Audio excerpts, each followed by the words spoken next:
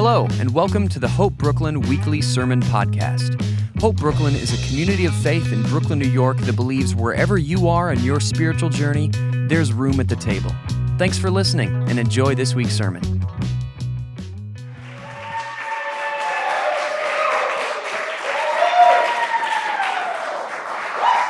That was a hard question Russ asked you. Are you excited about mass incarceration? So I appreciate your hesitancy.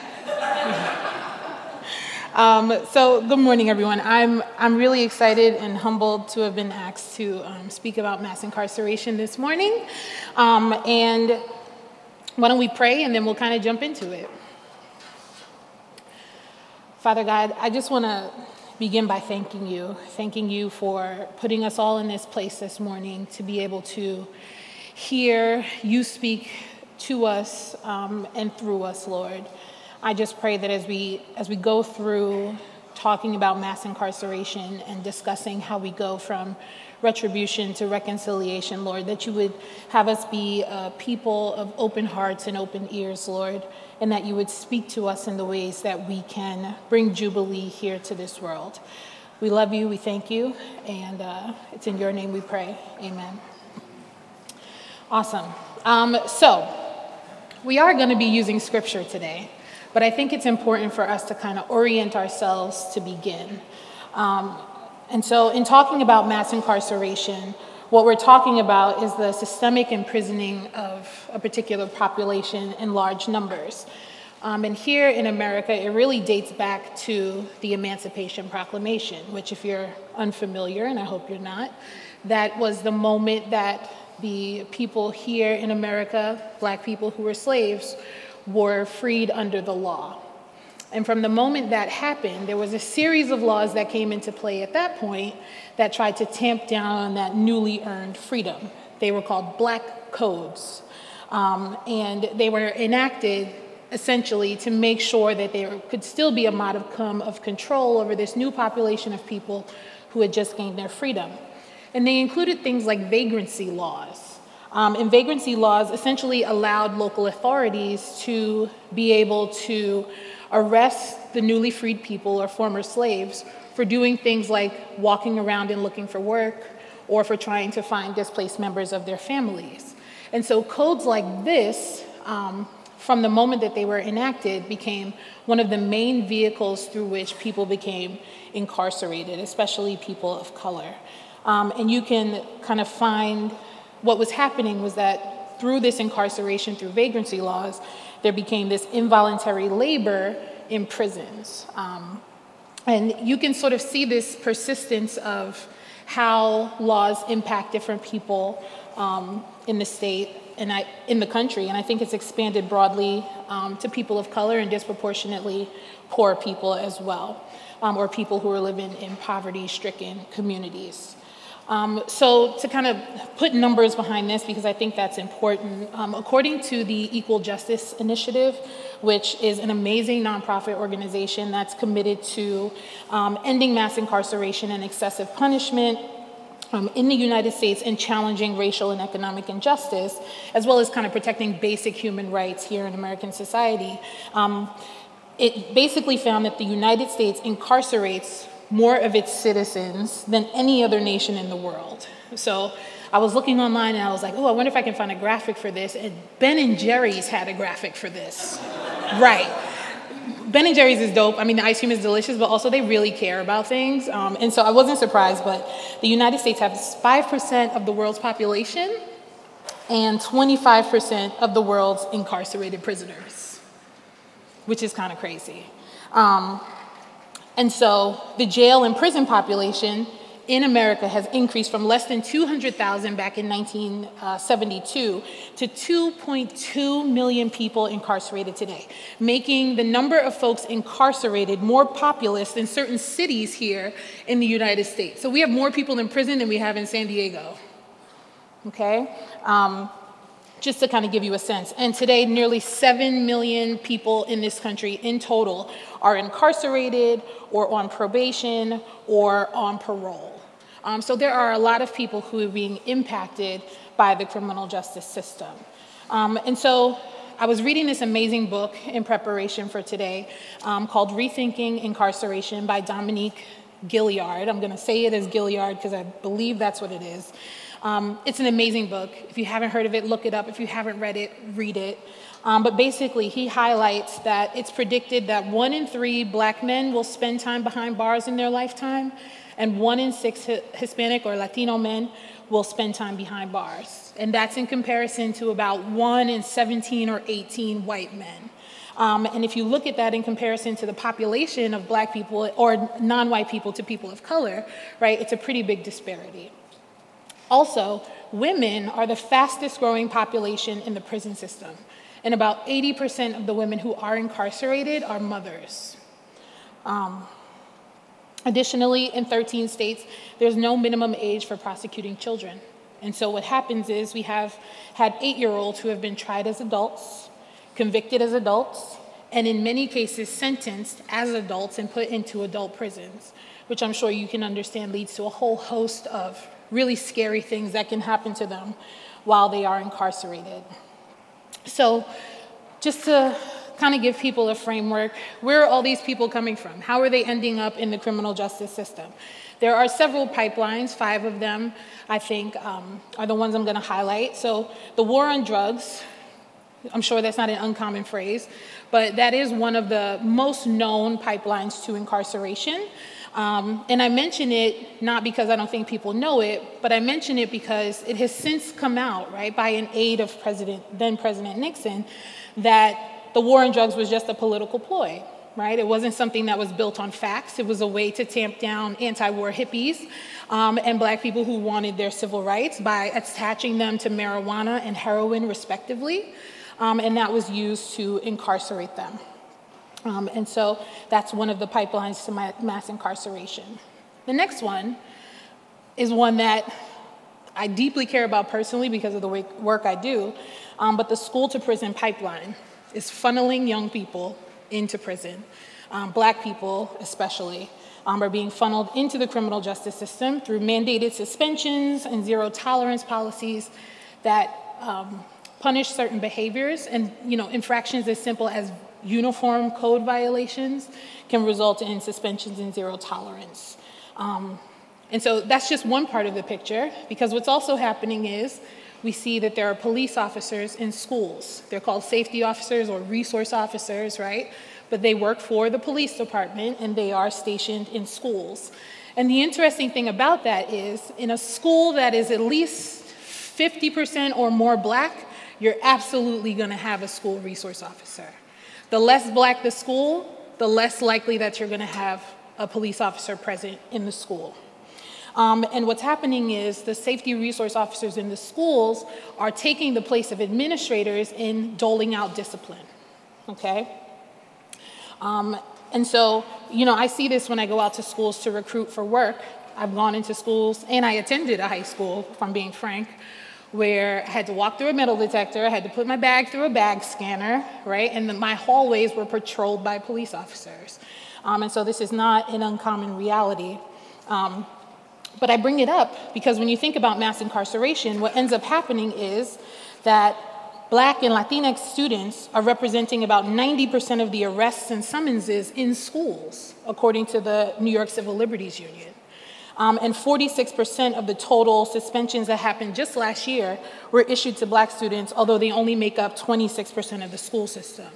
And so I know sometimes people hear that and they, maybe in the back of their mind think, well, that can't just be happening for no reason. And part of what we're going to do today is try to challenge some of that.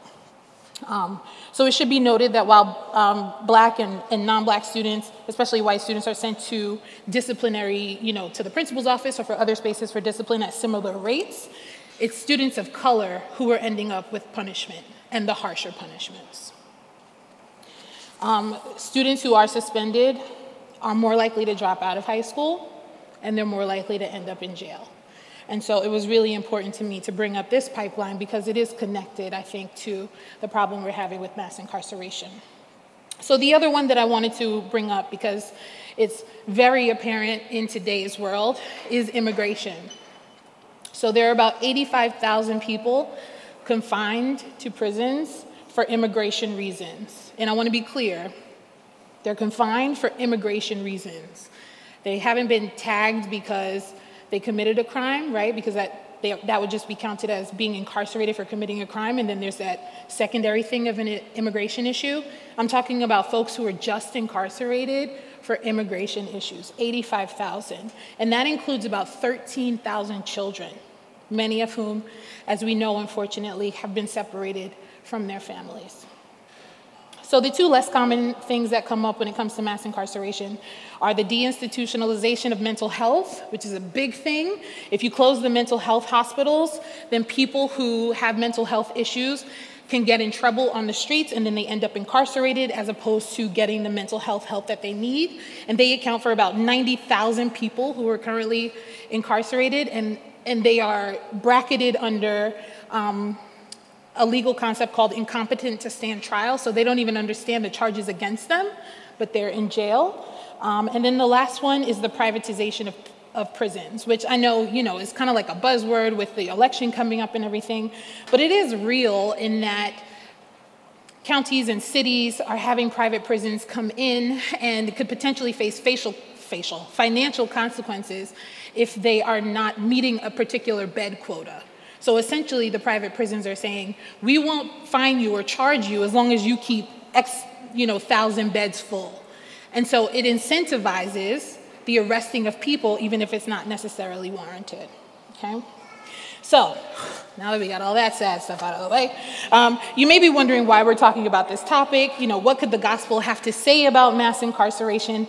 And we're going to find out. So the scripture I want to use today is John chapter 8, verses 1 through 11. So if you have your Bibles, you can turn to it, and we'll read through it together. So I'm going to be reading from the Amplified Version. I really enjoyed the Amplified Version, but the message is the same. But Jesus went to the Mount of Olives. Early in the morning, he came back into the temple, or the court, and all the people were coming to him. He sat down and began teaching them. Now the scribes and the Pharisees brought a woman who had been caught in adultery. They made her stand in the center of the court, and they said to him, "Teacher, this woman has been caught in the very act of adultery. Now, in the law, Moses commanded us to stone such woman to death. So what do you say? Do to her. What is your sentence?" They said this to test him, hoping that they would have grounds for accusing him. But Jesus stooped down and began writing on the ground with his finger. However, when they persisted in questioning him, he straightened up and said, "He who is without any sin among you, let him be the first to throw a stone at her." Then he stooped down again and started writing on the ground. They listened to his reply, and they began to go out one by one, starting with the oldest ones, until he was left alone with the woman standing there before him in the center of the court. Straightening up, Jesus said to her, "Woman, where are they? Did no one condemn you?" She answered, "No one, Lord."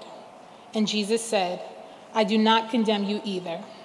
Go, from now on, sin no more."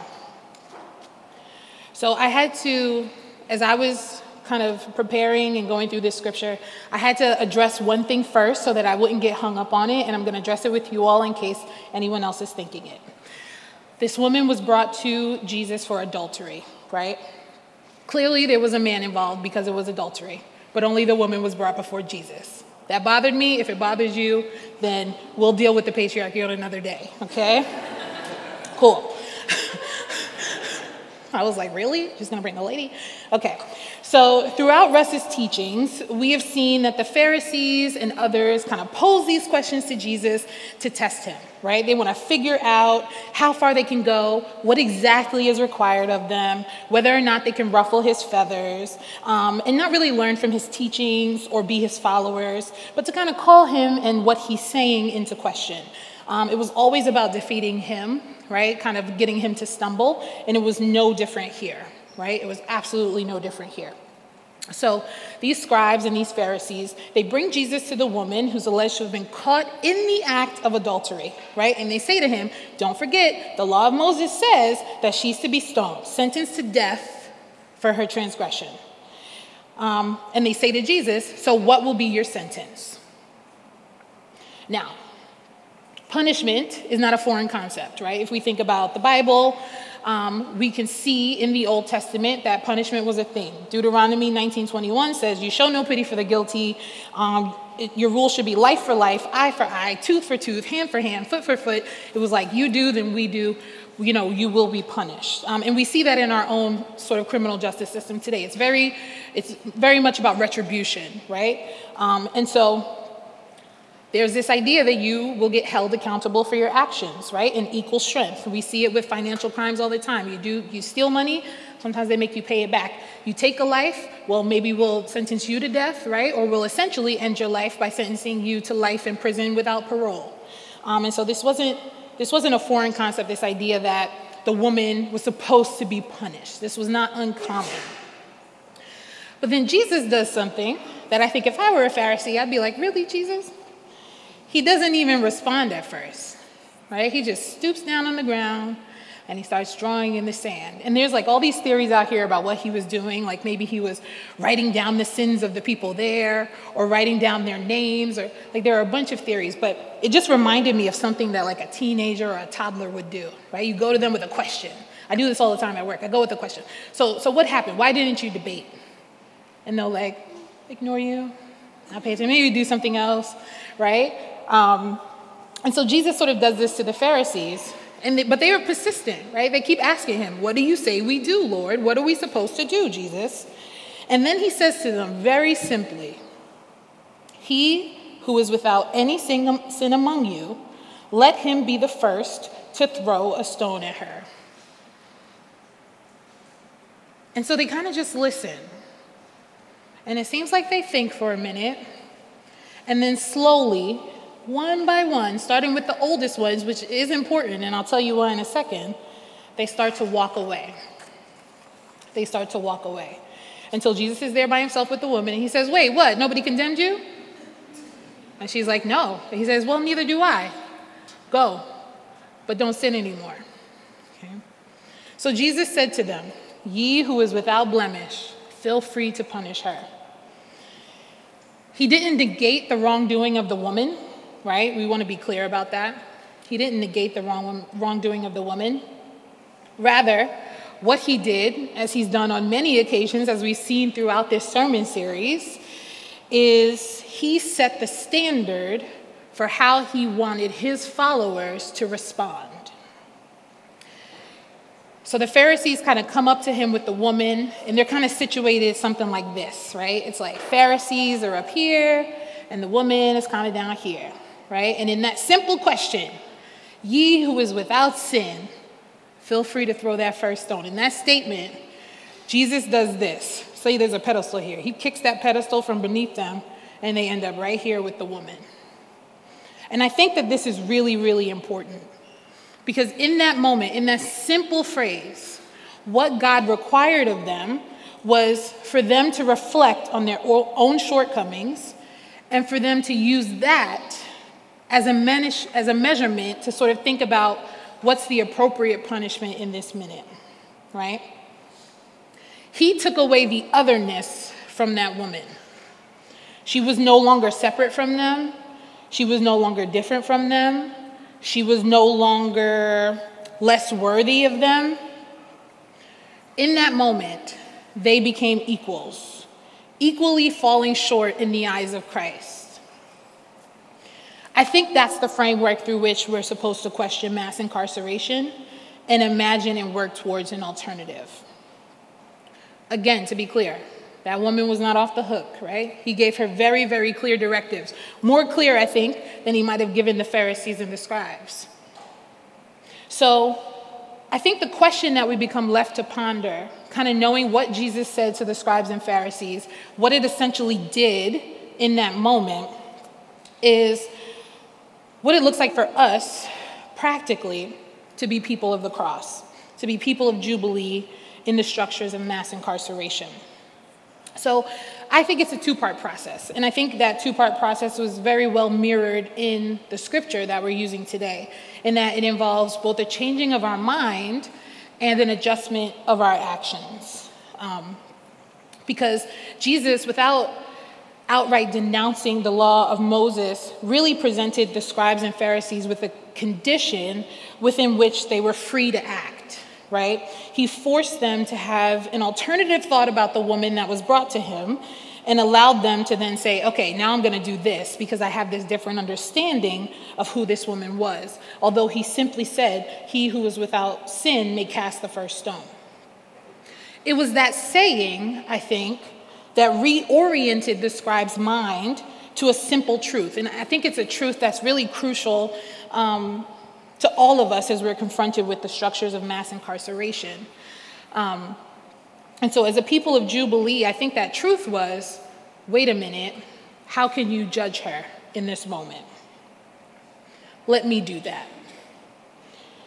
It was the simple allowance by God to be able to cast the first stone if you're without sin that forces us to think about ourselves through a different set of lenses, right? It was almost like he took a picture of the Pharisees and said, okay, explain to me how you are different from her. I think God is forcing us to do the same thing. To see a portrait of ourselves and the alleged criminal or the incarcerated, both as the recipients of God's grace, of God's unmerited, unearned, and frankly, undeserved grace. I think we're called not only to see ourselves in that moment, but more importantly, to see God and to see his goodness and his love and how that affects people who have been affected by mass incarceration. We know from Genesis that we were all created in the image of God. And I think within certain contexts, it's easy for us to forget that.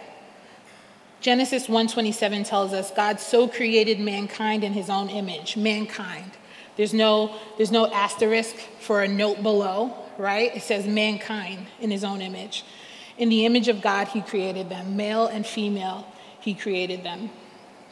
And I think in the context of mass incarceration and our understanding of everyone being made in the image of God, policies and behaviors that go against that should be called into question. Just as Jesus' statement made the scribes and Pharisees pause and seemingly think, I believe Christ has called us to do the same, to reflect on our own shortcomings before we cast aside our neighbor. So this was tough for me, right? And I can explain why in a second. But I think because as different as we think we are, Brian Stevenson, who is the director of the Equal Justice Initiative, which I mentioned earlier, and the writer of a book called Just Mercy, which is also amazing. If you haven't read it, please read it. He says something really poignant. He says, we are all broken by something. We have all hurt someone and been hurt. We all share the condition of brokenness, even if our brokenness is not equivalent. I couldn't pretend that he's referring to a man who his organization was trying to represent. I couldn't pretend that his struggle was disconnected from my own. The ways in which I have been hurt and have hurt others are different from the ways he suffered and causes suffering, but our shared brokenness connected us. And so when I read that, to me, it seemed like this whole thing is a matter of degree, right? And I have to admit that as someone who has been the victim of crime, I had to ponder this lesson kind of over and over, right? Especially if there's something that particularly triggers me and it causes, and I remember the hurt that I experienced and the residual mental and emotional stuff that goes with being the victim of crime.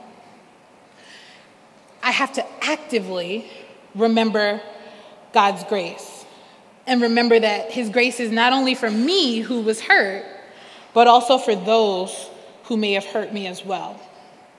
And so as we're confronted with the structures of mass incarceration, I think as individuals, we're called to remember the condition of brokenness within us all. And then from that framework, to do justice and to love mercy. Brian Stevenson posed a really eye-opening question. And it's more so related to criminal justice, but he said, the death penalty is not about whether people deserve to die for the crimes they commit.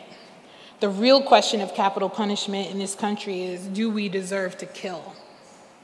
And when he said that, I thought, thinking about your brokenness, right? Thinking about someone else being made in the image of God, and whether or not us in that moment, we are called to make that decision. So what does it mean then to do justice and love mercy, right? The world tells us, follow that old rule, eye for an eye, tooth for a tooth, right? You get what you deserve. If you're caught in the hallway when you're supposed to be in class and the school resource officer takes you to the office and you get upset and you end up getting arrested for disorderly conduct, that's on you. You were supposed to be in class, right? That if you attempt to cross our borders, even if you're escaping extreme poverty or domestic abuse or gang violence, you didn't do it according to the law, and so you deserve to be held in a detention center. Right? But if we're all connected through this shared condition of brokenness, and we're all recipients of this unmerited grace, then what does the reimagined alternative look like and require us to do? So Jesus said in Matthew, in chapter 25, verses 34 through 40, if people are following along, then the king will say to those on his right, "Come, you who are prepared for use, come you who are blessed by my Father. Take your inheritance, the kingdom prepared for you since the creation of the world. For I was hungry and you gave me something to eat. I was thirsty and you gave me something to drink. I was a stranger and you invited me in. I needed clothes and you clothed me. I was sick and you looked after me. I was in prison and you came to visit me." Then the righteous will answer him, "Lord, when did we see you hungry and feed you, or thirsty and give you something to drink? When did we see you a stranger and invite you in, or needing clothes and clothe you? When did we see you sick or in prison and go to visit you?" The king will reply, "Truly I tell you, whatever you did for one of the least of these brothers and sisters of mine, you did for me." And so I think based on that, based on Jesus' words, if we were to reimagine this alternative, what it requires of us is several things, one of which is proximity. And I think proximity is a really undervalued concept, right? I encourage everyone, when you think about mass incarceration, its impacts, who it impacts. I encourage you in both a figurative sense and a literal sense to get proximate, Figuratively, by making the needs of the incarcerated your needs, and literally by spending time with the folks who are impacted by this condition, those who are behind bars and the families who are suffering those secondary consequences of it. So Dominique Gilliard reminds us that we must not lose sight of the fact that justice is ultimately manifested in the restoration of righteousness within relationships, not in the pain inflicted or the time served behind bars because of punishment. And that biblical justice is rooted in the rectification of relationships and not in isolation or punishment. Our understanding of ourselves as being saved by grace allows us to be reconciled with God. And that reconciliation, the fact that our brokenness hasn't separated us from Christ, should propel us to be reconciled with one another. Like what happened with the Pharisees, we're called to remove that separation from ourselves and those who are incarcerated or impacted by incarceration, and to show mercy towards their condition. And so in kind of thinking about this, I thought, well, how do we get proximate? What are some actual tangible things that maybe God might be calling us to do? If we are all made in the image of God, and what we do for the least of these we are doing for Christ, then paying attention to what's happening to people who are incarcerated is going to be a natural way for us to get proximate. It requires us to think about and advocate against, if we must, mistreatment of people who are incarcerated, and to ensure that from our positions of privilege. For example, young people who are being held are not being held without basic necessities, right?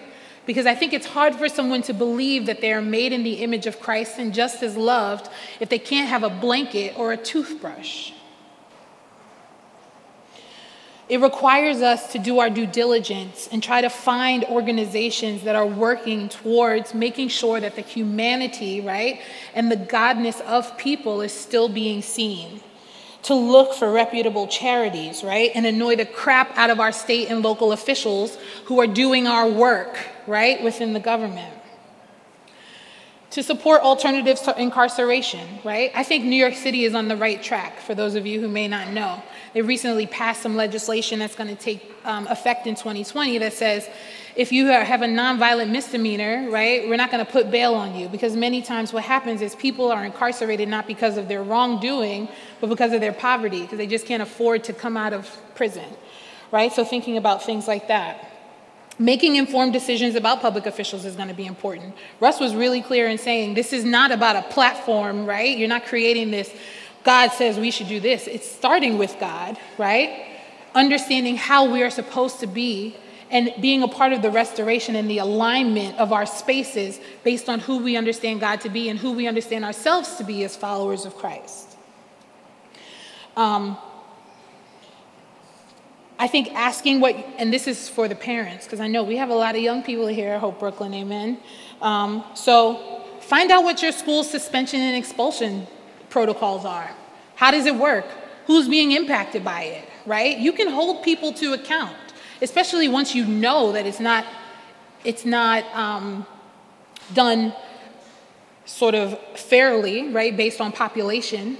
Then there's nothing wrong with sort of saying to people, what's going on? How is it happening here? Thinking about and praying for kids who have an incarcerated parent. 1 in 14 children in America has at least one parent who's incarcerated. Safe Families for Children is a great organization if you want to impact that. And then getting involved with mentoring programs. I say all the time, I left the Bronx District Attorney's Office, right, after spending 3 years trying to realign this understanding of justice within the office through my own personal actions. I left because I recognized that if you don't start before people are in the system, sometimes it can be really hard to keep them out of the system, right? So being involved with mentoring programs that focus on preventing young people from entering the system and supporting their education. And then this literal sense of visiting the incarcerated, I stand by it. My brother in Christ, Zach Martin, had an amazing event earlier this year called Locked in Solidarity. And there was a woman there who spoke and explained that she does a lot of work in women's prisons upstate. And she talked about the difference she saw in the number of people who went to visit women in prison versus the number of people who went to visit men in prison. And it was staggering. She basically said, no one visits women in prison. Now, that might have been like, but the point was, she had gone to Rikers Island and seen the line that snakes around for people, as people are waiting to get in and visit loved ones. And in her experience going upstate, that wasn't something that she saw. I think visiting the incarcerated is really important. And having this sort of figurative and literal proximity is important because it says something crucial. It says that you believe that there's more for that person or those people. It says that they're not cast down or shamed into oblivion. It says, I want to be a part of your restoration. It says, as Brian Stevens put completely perfectly, that person, like each of us, through God's grace, is more than the worst thing they've done. Could you imagine? Without God's grace, we'd have every reason to be struck down instantly for a thought, let alone an action. And I think knowing who we are through Christ, through his grace, made in his image, and knowing that doesn't apply just to us in this room, right? It applies to the people who are in detention centers at the border, who are in MDC, who are on Rikers Island. It applies to all of them. This idea that through God's grace, we are more than the worst thing we've ever done. And I think that's why we're called, right, when we think about the politics of Jesus, to think about how we go from retribution to restoration. Because we know that a person's bad day is not the end of the story. Because through Christ, our bad day is not the end of our story. And it's not a personal story. It's a universal story that everyone is called into. So in thinking about the ways that we can kind of get proximate with folks, I want to take a moment now to call up somebody who's doing some really, really, really amazing work here in New York City. His name is Danny Sanabria. I'm going to have him come up and speak to us really quickly about his organization and the work that he's doing. Could we give him a round of applause?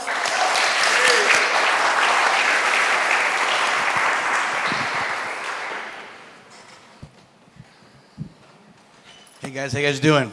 Good. I'm really blessed to be here. I just want to say something that I go to church like 5 blocks from here in Fifth Avenue, Brooklyn. Been there for 37 years. And it's amazing just to see a beautiful family over here in this area. That I could have a church, a big family. Amen? Amen. And just in awe of that. As she was sharing about this stuff, I've been in church all my life, born and raised. And I haven't really, for all those years, haven't heard about prison ministry or about incarceration. And what you guys are doing today is so powerful. Churches are not talking about this. And therefore, people are looking at it from a distance while we need to be up front in the front lines. Amen? I'm sorry, guys. I'm Pentecostal, so I got to hear amen. Okay, sorry. Sorry about that. Is that cool? Okay, cool. Okay, don't say that. Okay. I work for Youth for Christ. It's a nonprofit organization. I'm an executive director here in New York City. And I've been involved in young people's life for 20 years. I'm a youth pastor for about 15 years. And talking about this incarceration, work with young people that are incarcerated has touched my life, has broken my heart. I hope this message is breaking your heart. It's not about statistics or numbers like that, but it's breaking your heart, and you want to do something about it. And I'm from Brooklyn, so for me, it's like, what are we going to do about it now? What's the next step, right? I know we're going to have a nice brunch, a nice gathering, all that good stuff, but the reality is this. The real world is, what are you going to do about it? And so what we have as Youth for Christ is an opportunity that you can be involved in. There's 16,000 kids in New York City that get arrested every single year. 16,000. There are about 2,000 kids right now incarcerated or in parole right now in the system. And we have an opportunity that's an amazing opportunity. I work closely with ACS, and they are in charge of the juvenile justice here in New York City. And once I'm at a meeting with them, and they say, hey, Danny, come over and talk to a director. And when I sat down in that meeting, almost every single director was there from around the city. And I just started the job. I had no idea what to say. And they're like, so what do you do? And I just share them what we do. We're mentoring young people that are incarcerated, sharing them the love of God. This is in New York City, guys. And they were like, when can you start? And I was like, tomorrow. I came back. I was like, I don't know what to do. But they asked, what do you have? What do you have that you could give? And I said, I have the body of Christ called the church. And that guy looked at me thinking I was crazy. When I said I have the body of Christ, it's the church that can make a difference what you're doing. And he's like, when can you start? I said, tomorrow. He goes, well, tomorrow we have a couple of meetings. Let's make this happen. That was 2 years ago. And now we're in Crossroads in Brooklyn and Horizon in the Bronx every single week, bringing mentors every week, walking with kids one-on-one, hearing their story, learning from them, sharing our story, but the greatest thing is sharing God's story. And it's making a huge impact. And we're waiting for kids when they leave the facility, where they're going at, where they're living at, is the most important thing. Do you know that a kid that gets arrested in New York City, about 60 to 70% go back into prison? They just go right back into prison. It is a cycle. And so what we want to do is to stop the cycle. And we believe the only way to stop the cycle, yes, we got to change laws. Yes, we got to do all that stuff and get the right person into politics to make those differences. But I believe in the power of God, amen? I believe that we have the power of God, that we can change a kid's life by being consistent in that kid's life. So when a kid walks out and go back to the neighborhood, are we, the church, supporting that young person? We got 4 young people right now that just left out of the prison, and we're walking with them every single week. You know that if a kid has a mentor in their life, 75% chance they will not go back into prison if they have a mentor in their lives. We can do this. We can slow this down. We can stop the cycle. We could turn our city upside down if we just make that decision. Am I going to visit someone in prison? And I'm going to be obedient to Jesus' call. So, if you want to be a part of this, let me know. Let's make this happen. I just met Pastor Russ years ago, but we had a meeting, and he called me up or emailed the next day and said, let's do this. And so we got to get things done. Amen? If you're from New York, you got to get things done. Amen? I want us to make this a difference. I want us to partner up as one body, as one family. And I don't want to lie to the city that I have the kingdom of God behind me. Amen? I love you guys. Take care.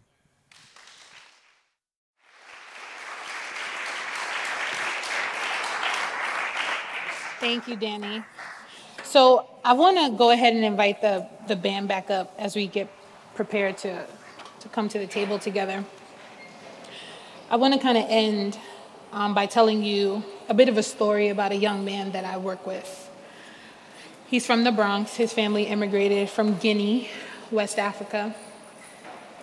And he came in one day and he was just, I could tell he was in a foul mood. He was just upset, and I couldn't pinpoint it. And he usually comes in and he gives me elbow. That's what we do. We give each other bow. But he walked past my office. His face was kind of grimaced. And so when I caught him after he left the after school program, I said, what's going on, Amadou? What's going on? And he said to me, I saved up my money and I bought myself some new AirPods and I brought them to school. And I was wearing them in school, and then I got a call into the principal's office. And the principal said to me, one of the teacher's AirPods got stolen, and we think you did it. And they took his AirPods from him. And so he goes to Fordham Prep. I don't know if any of you know, but Fordham Prep is a private school in the Bronx. It's overwhelmingly white.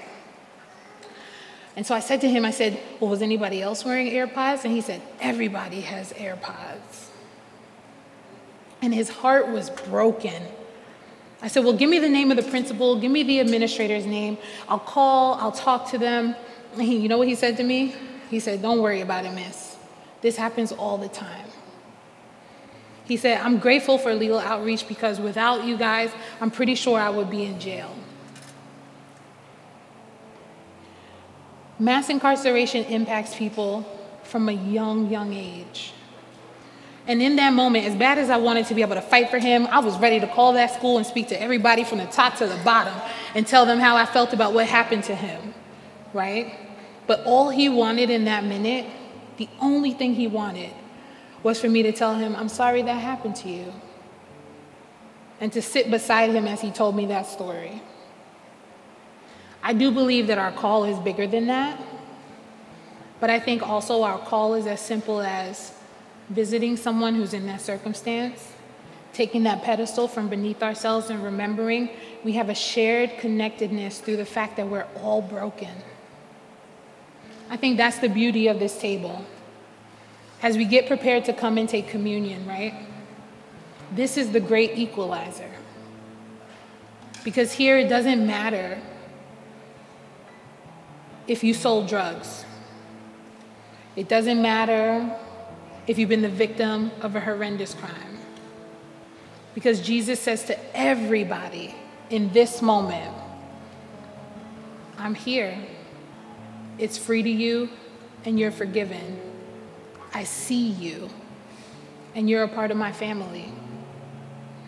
All I want as we think about mass incarceration and how it touches the lives of folks throughout the country and here in our own city and state is to remember that Christ is the reason that we can look at our incarcerated brother or sister and say, I see you.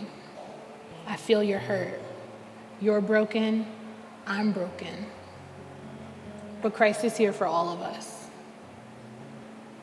So as you get prepared to come to the table, if you would keep that in mind, I think that'd be important. So after each sermon and before we partake, Russ always asks that we have three things: something personal, something social, and something structural. And for my personal one, I thought prayer is what we need individually. So as you think about mass incarceration and those who are in prison, I ask that you pray about that connected brokenness, those spaces where you have hurt people and where you've been hurt, and ask God to help you remove that pedestal if it's there. And I would argue that we all have it. In terms of social, we've been talking about safe families for children, and we won't stop talking about it, because that organization is one of the great ways to get yourself proximate with folks who have been touched by mass incarceration. Having one of the income-earning people in a family get incarcerated is one of the quickest ways to derail a family. Half an income gone in a city where sometimes it takes more than two for people to survive.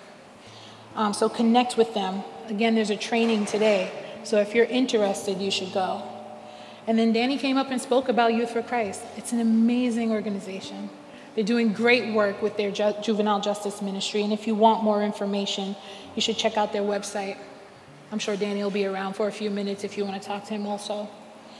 And then be a mentor. Be a mentor. We have connections with Safe Families, with Trellis through Zach Martin. Find a young person who needs that somebody who's going to sit and listen to them and walk with them, and do that. And then last, structurally, if you don't know about mass incarceration, there's so many books, so many documentaries. Pick one up. But I would start with Just Mercy. It's an amazing book. Brian Stevenson does a great job of painting the picture of who these folks are behind bars and making sure that their story doesn't end at the worst thing that they've done, because ours doesn't end there. So as you prepare to come to the table, keep in mind we always have 2 stations in the front and 2 stations in the back. It's vegan, it's gluten-free. We tried to make it as easy as possible for everybody to be able to come and partake.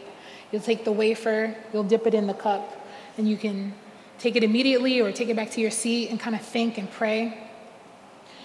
I think the most important thing for us to remember as we come up to communion is that it's open to everybody. Everybody. Won't you come?